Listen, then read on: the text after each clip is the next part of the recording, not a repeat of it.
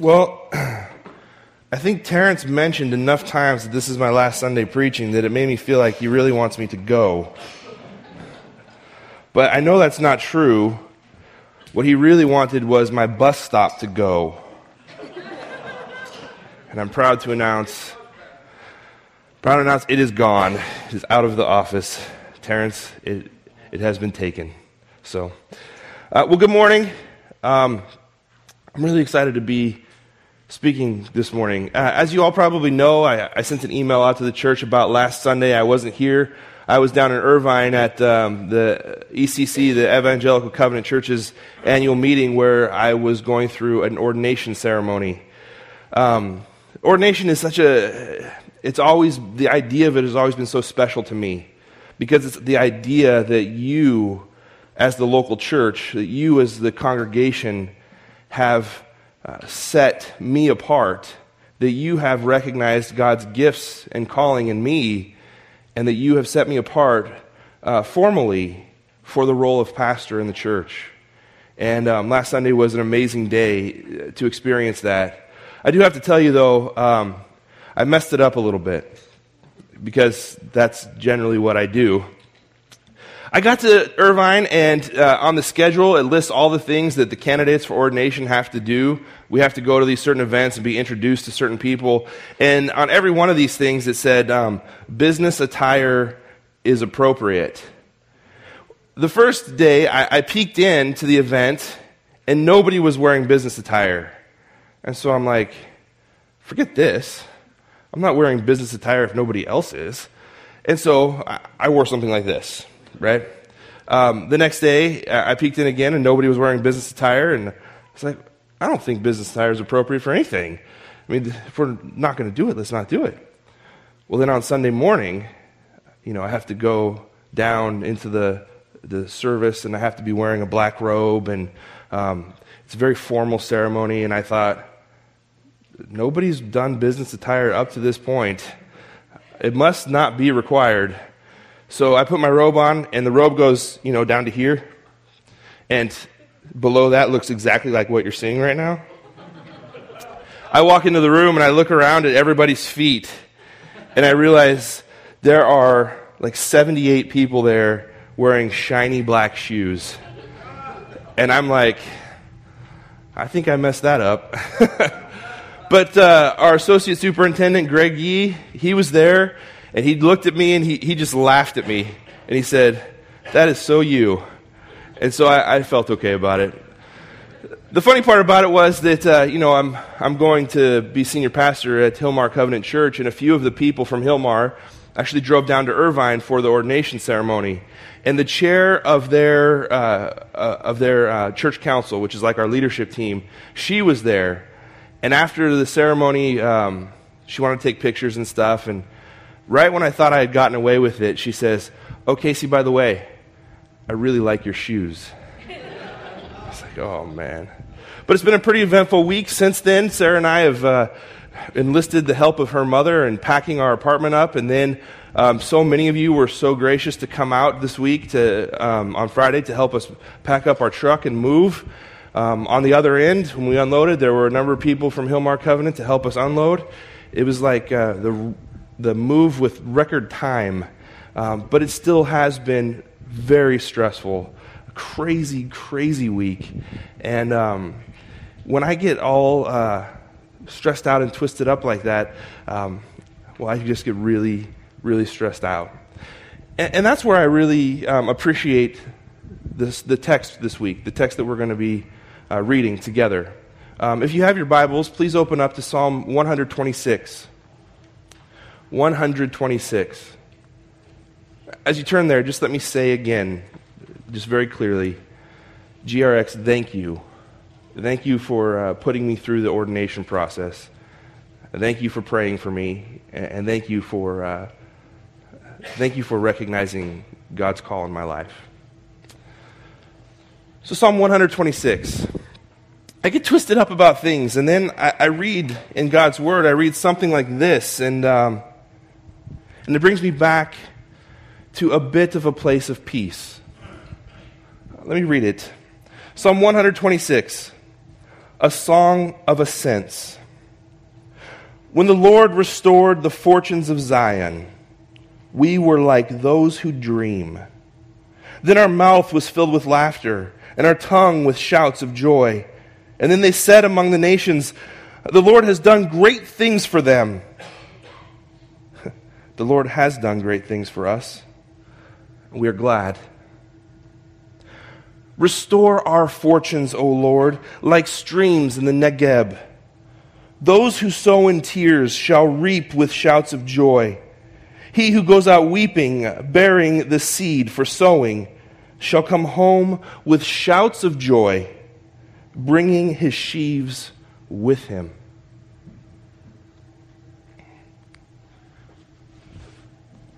Let me pray for us. Father, we come before you this morning, and we come to your word, and we thank you for your word.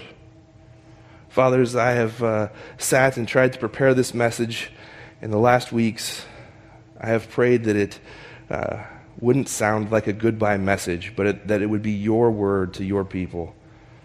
And now I pray, Father, that even if it sounds like the former, that it would still at least be the latter.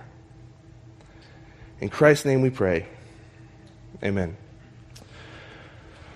So you guys know that once a month, in the last 6 months, we've done this Seeing God from Stadium Seats, this movie night once a month at GRX, and the last one we did was the movie The Apostle. It's one of my favorite movies of all time. I've talked about it, actually, from the pulpit a number of times here. And in that movie, what you have is a preacher. And he's a preacher who is extremely flawed. He is, in many ways, he's a bad guy. But still, somehow God uses him anyway. And he uses him incredibly. And what you have in the movie is you have a guy right at the beginning, Robert Duvall's character, his name is Sonny, and he is really on top of the world. He's the pastor of a large and successful and financially affluent church. He is on a speaking circuit where he travels all over the South, and he preaches in large congregations, and he preaches in small tents, and he's an evangelist, and he preaches the gospel of Christ everywhere that he goes. And people want him to come and speak, and he wants to come and speak and only speak about Jesus. He's all about Jesus.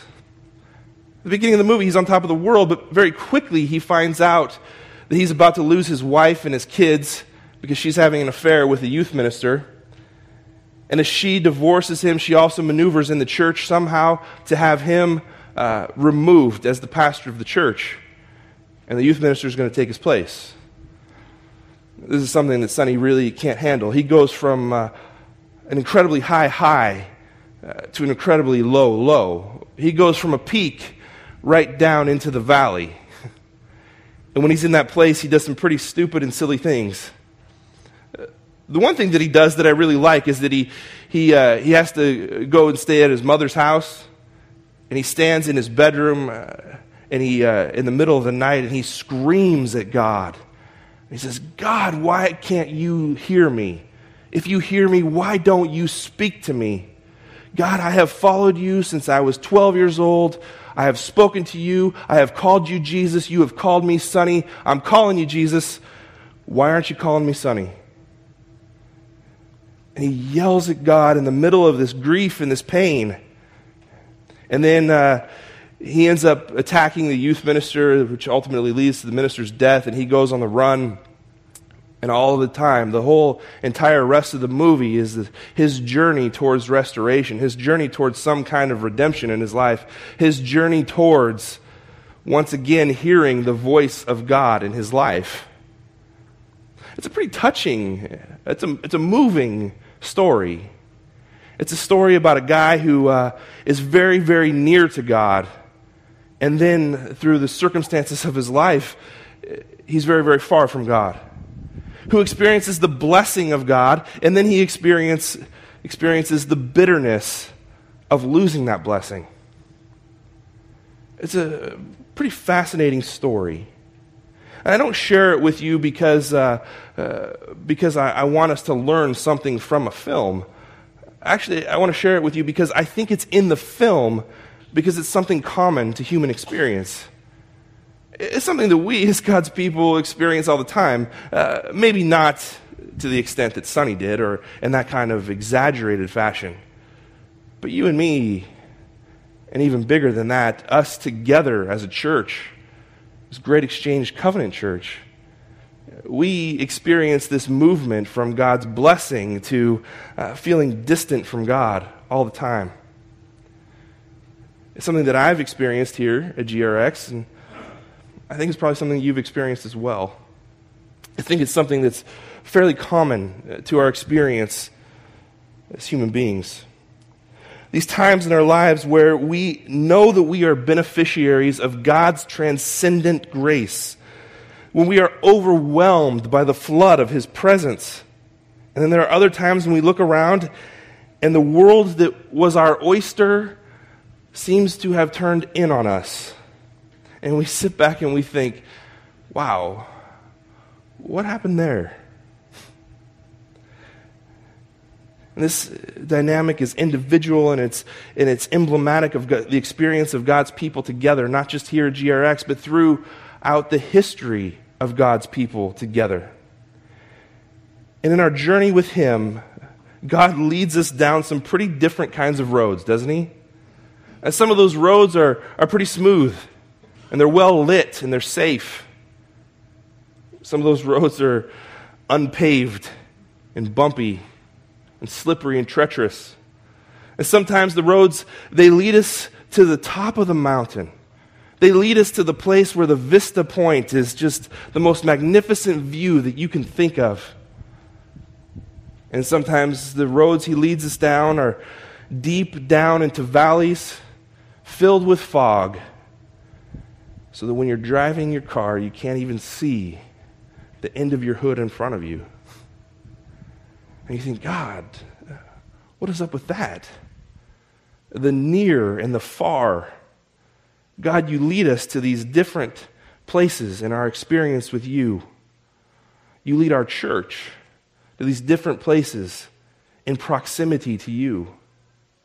And the question that I have in all of this is, okay, if that's the truth, if that's the way that it works, if that resonates with our experience, then how do God's people navigate these nears and fars? How does the church navigate these nears and fars together? Out of me and you, how do we navigate those nears and fars on the roads that God leads us down? This is something that I genuinely believe that God has helped me with at GRX. It's something that I think that God has tried to teach me over the last few years. And it's something that has really culminated with me finding this psalm and learning about the psalmist's experience with these nears and these fars. Because in Psalm 126, the psalmist captures this dual experience with God almost perfectly. This dual experience of being close to God and then finding yourself far away from Him. Psalm 126 is part of a group of 15 psalms from Psalm 120 to Psalm 134 called the Psalms of Ascent. Psalms of Ascent were the songs that the people of God would sing as they would make their pilgrimage to Jerusalem. There were 3 major pilgrimages a year, and as they would ascend the plateau out of the valley, up the plateau to Jerusalem, they would sing the songs of ascent as they would come ever closer and nearer to the city of God and to the temple of God's dwelling. And as they ascended out of the valley into the city of God, the psalmist, he begins with recounting a time of absolute joy with God. In verses 1 through 3, he talks about this. He says, when the Lord restores the fortunes of Zion, we were like those who dream, mouths filled with laughter, tongues with shouts of joy. It was evident to everybody around us. And they said, look what the Lord has done for them. The Lord has done good things for us, and we're glad. It's this time in the life of Israel where there was a small group of people who had been exiled completely out of the land. And it was the moment where they were able to come back into the city of God. And that's what the psalmist is singing about. When God restored the fortunes of Zion, when he brought his people back to the city of God. And as they ascend to the plateau of God, they sing of this wonderful time in the history of God's people. And he says, we were like those who dream. So close to God. So enwrapped in his love and in his plan and in his mercy and in his presence, that they couldn't help but stand there on the plateau and overlook the valley and dream of what God would do next. And wonder, God, what do you have in store for us next? In Shakespeare's Hamlet, in the famous To Be or Not to Be scene, Hamlet says, he says, for in that sleep of death, what dreams may come. But this isn't the sleep of death. This is the waking of life for God's people. And as they erupt into the life that God has given them, they have a knowledge of God's presence that is so pure, they can't help but be filled with laughter and joy. And it's on display for the nations to see what God has done. And they cannot help but dream. What will our God do for us next? And as is so often the case, you don't really know the measure of your gain until it becomes your loss. Isn't that right? In verse 4, the tone changes. The boasting of God's presence turns into a longing for God's presence. When he restored becomes a cry, God, restore our fortunes. Bring us back to that place. And you can't miss the fact that something here has been lost. You don't know what it is, but something's been lost. No longer in the place where they were before.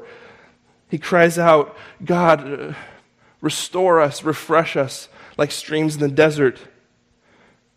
Like sowing in tears is how we feel. So help us to bring in the harvest. Restore our fortunes.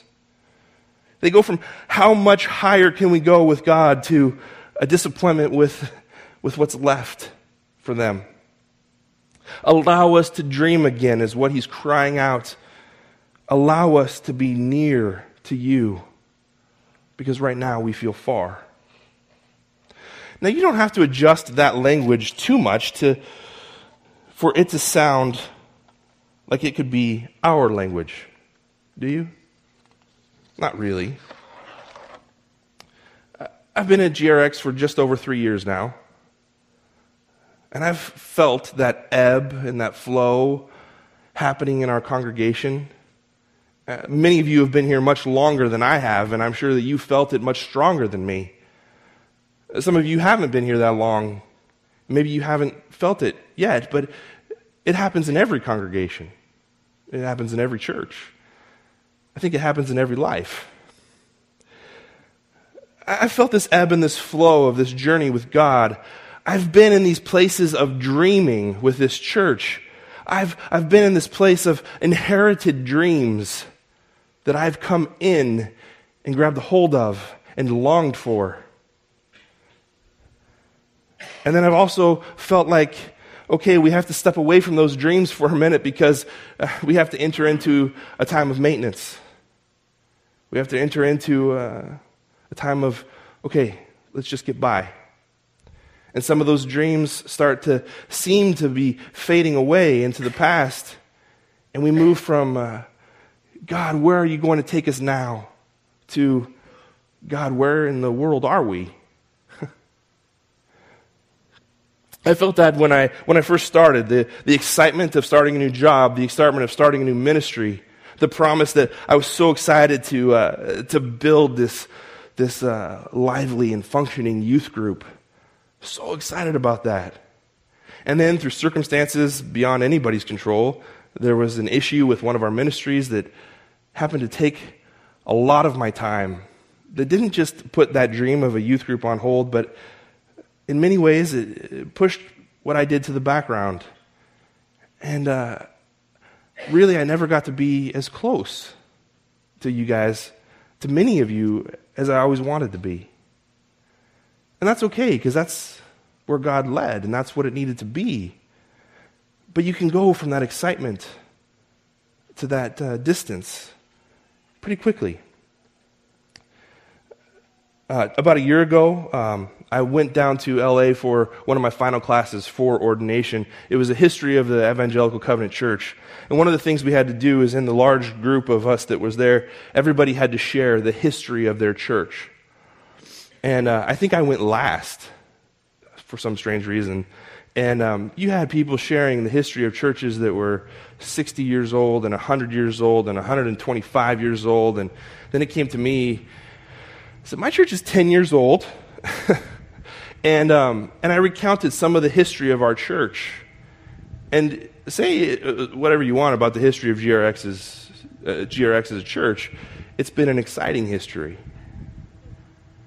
And I remember after recounting that history, the teacher of the class, who's a professor of church history at North Park Seminary, he said, I think that what your church has gone through in 10 years generally doesn't happen to churches in 50.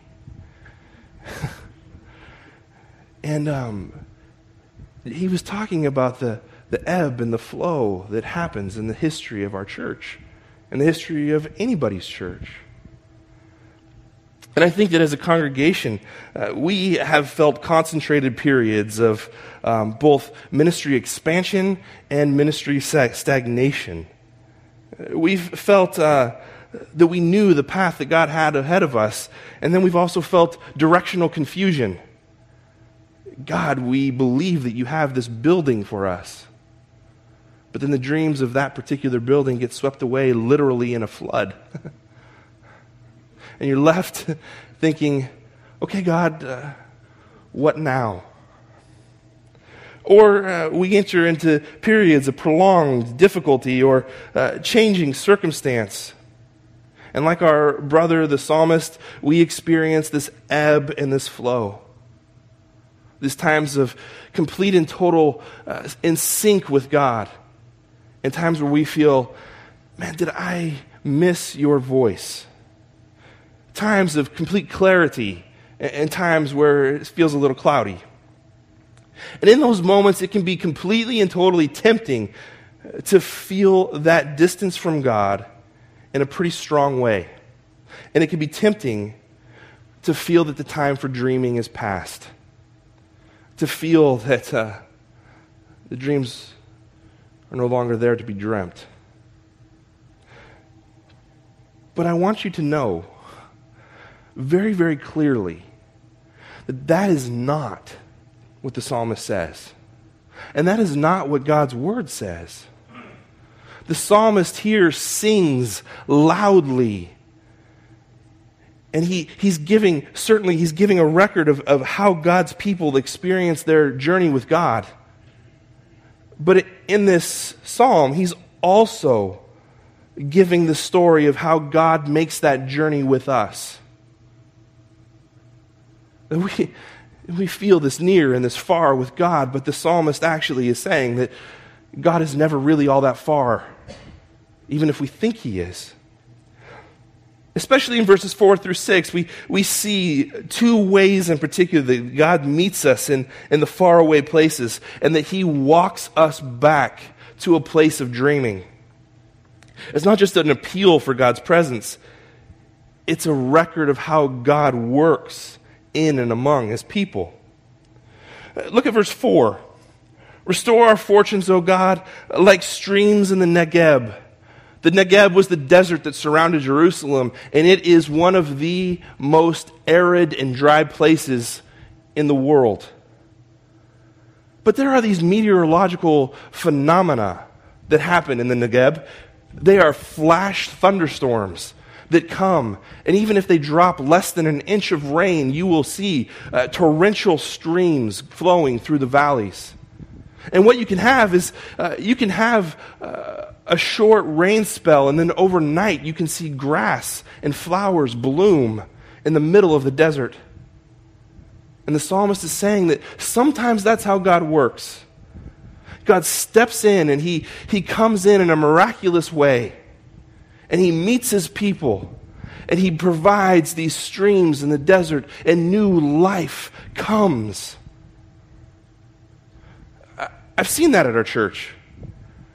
In all of that ebb and that flow, I've seen it in all of the near and the far. I've seen that happening at our church. It happens in our life together when one of us struggles financially. When one of us struggles and the rest of us, one person might find out and the rest of us kind of rally around, and one person writes a check so that you can pay your rent.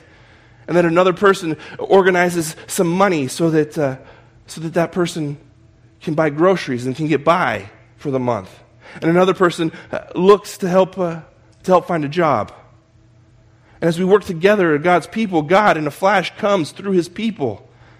And he works and he brings grace and love.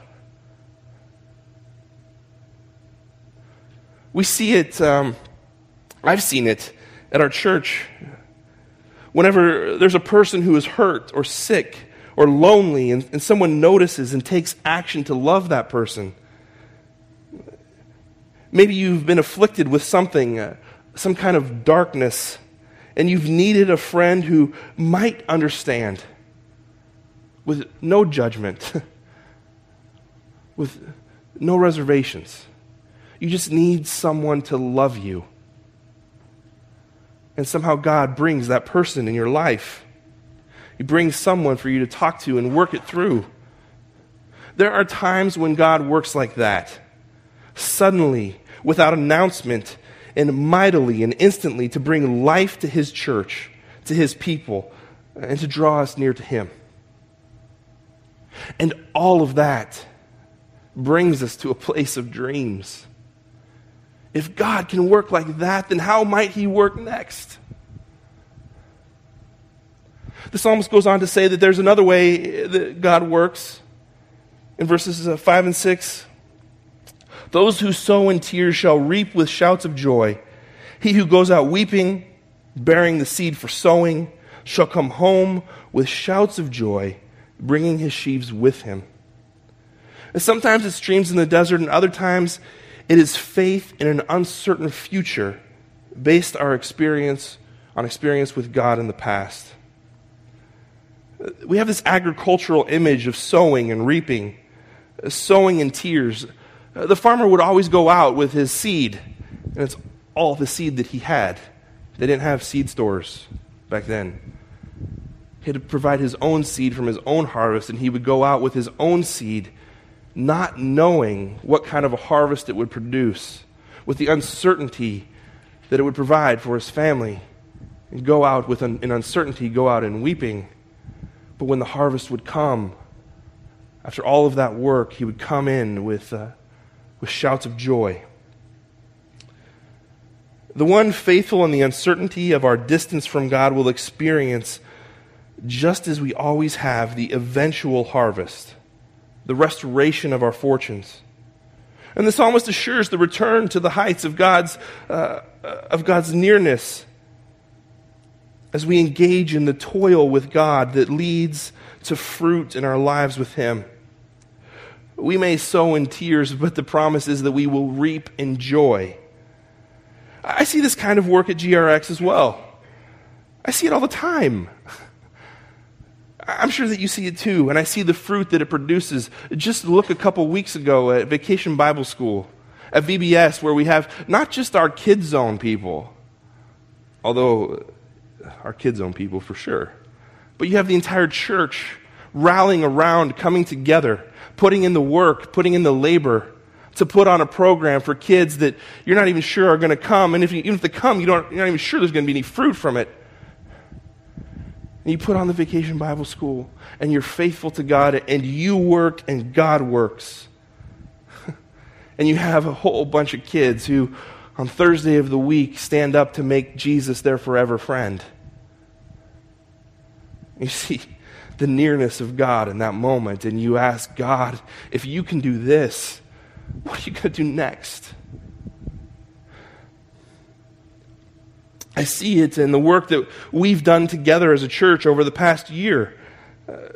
Coming out of upheaval and into transition, I've seen the work of God as we as a congregation have worked together in finding our identity, in refreshing our mission and our vision, in sowing in tears together, and reorganizing our priorities under this mission and vision.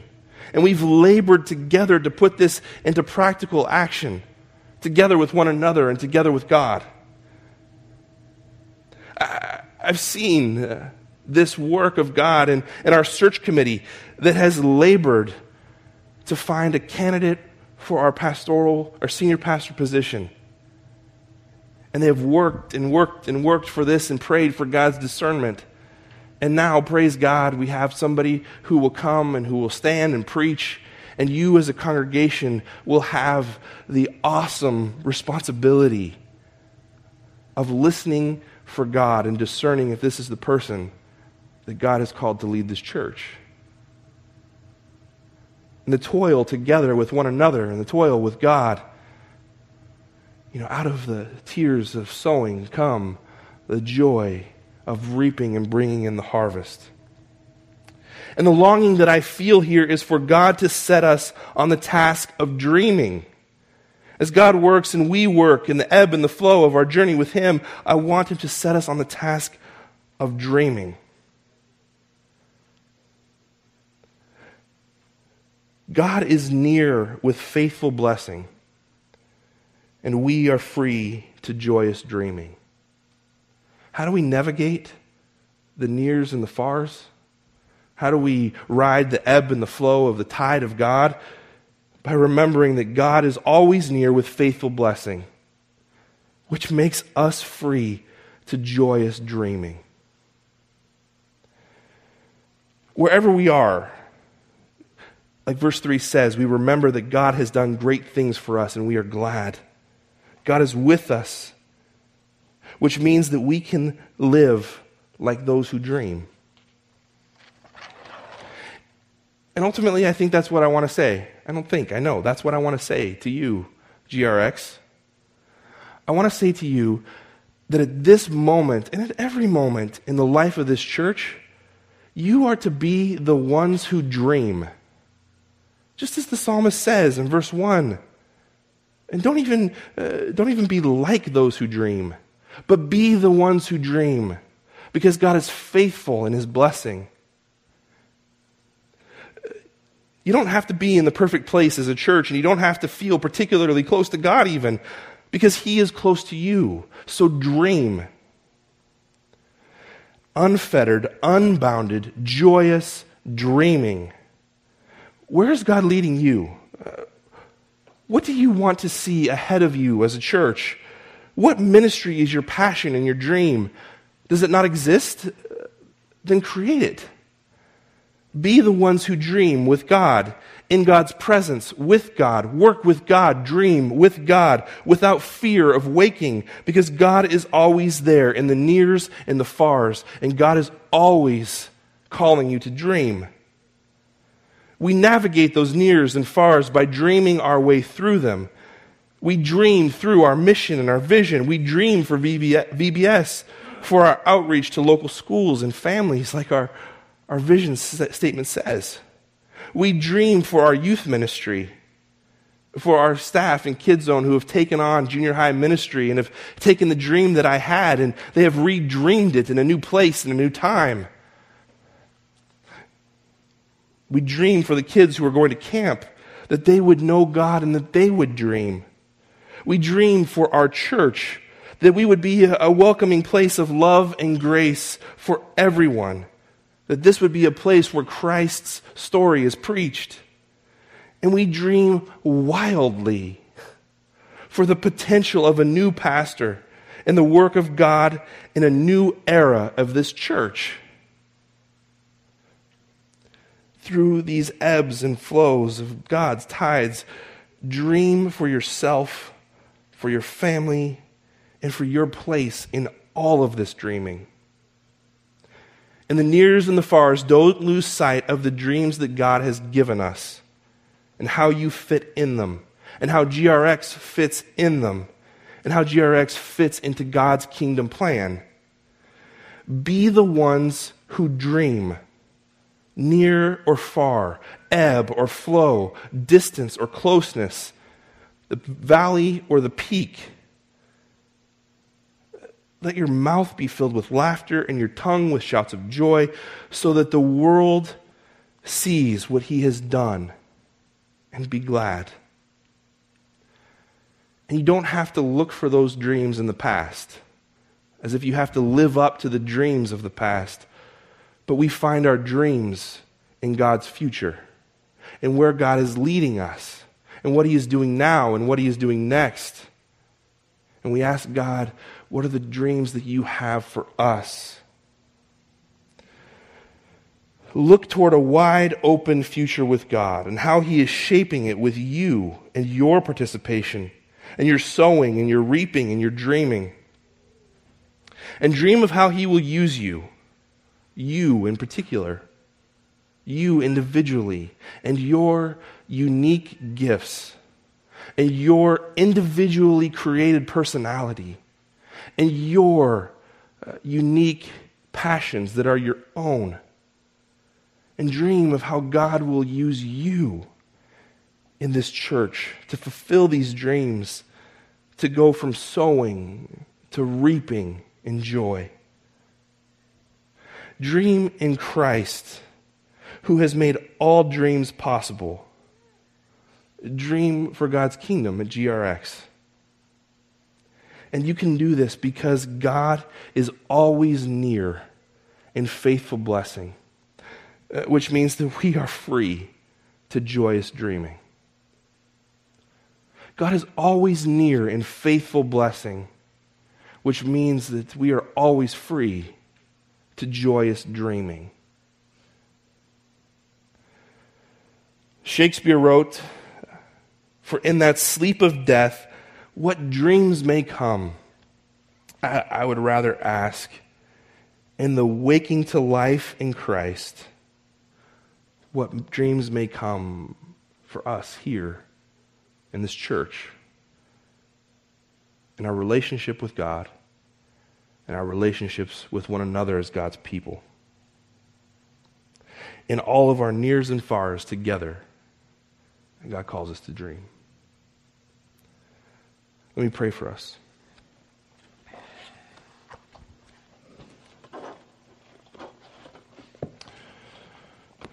Father, we thank you for your word, and we thank you even more for your presence. We thank you that you are always near to us. We may see you right in front of us, or we may not see you at all, but you are there. And Father, I pray that we would always remember the work of God, the work that you have done in our lives, and that out of those past moments, we would expect your present miracles, and that we wouldn't be bound. We wouldn't be bound by anything. Father, I pray that in Christ,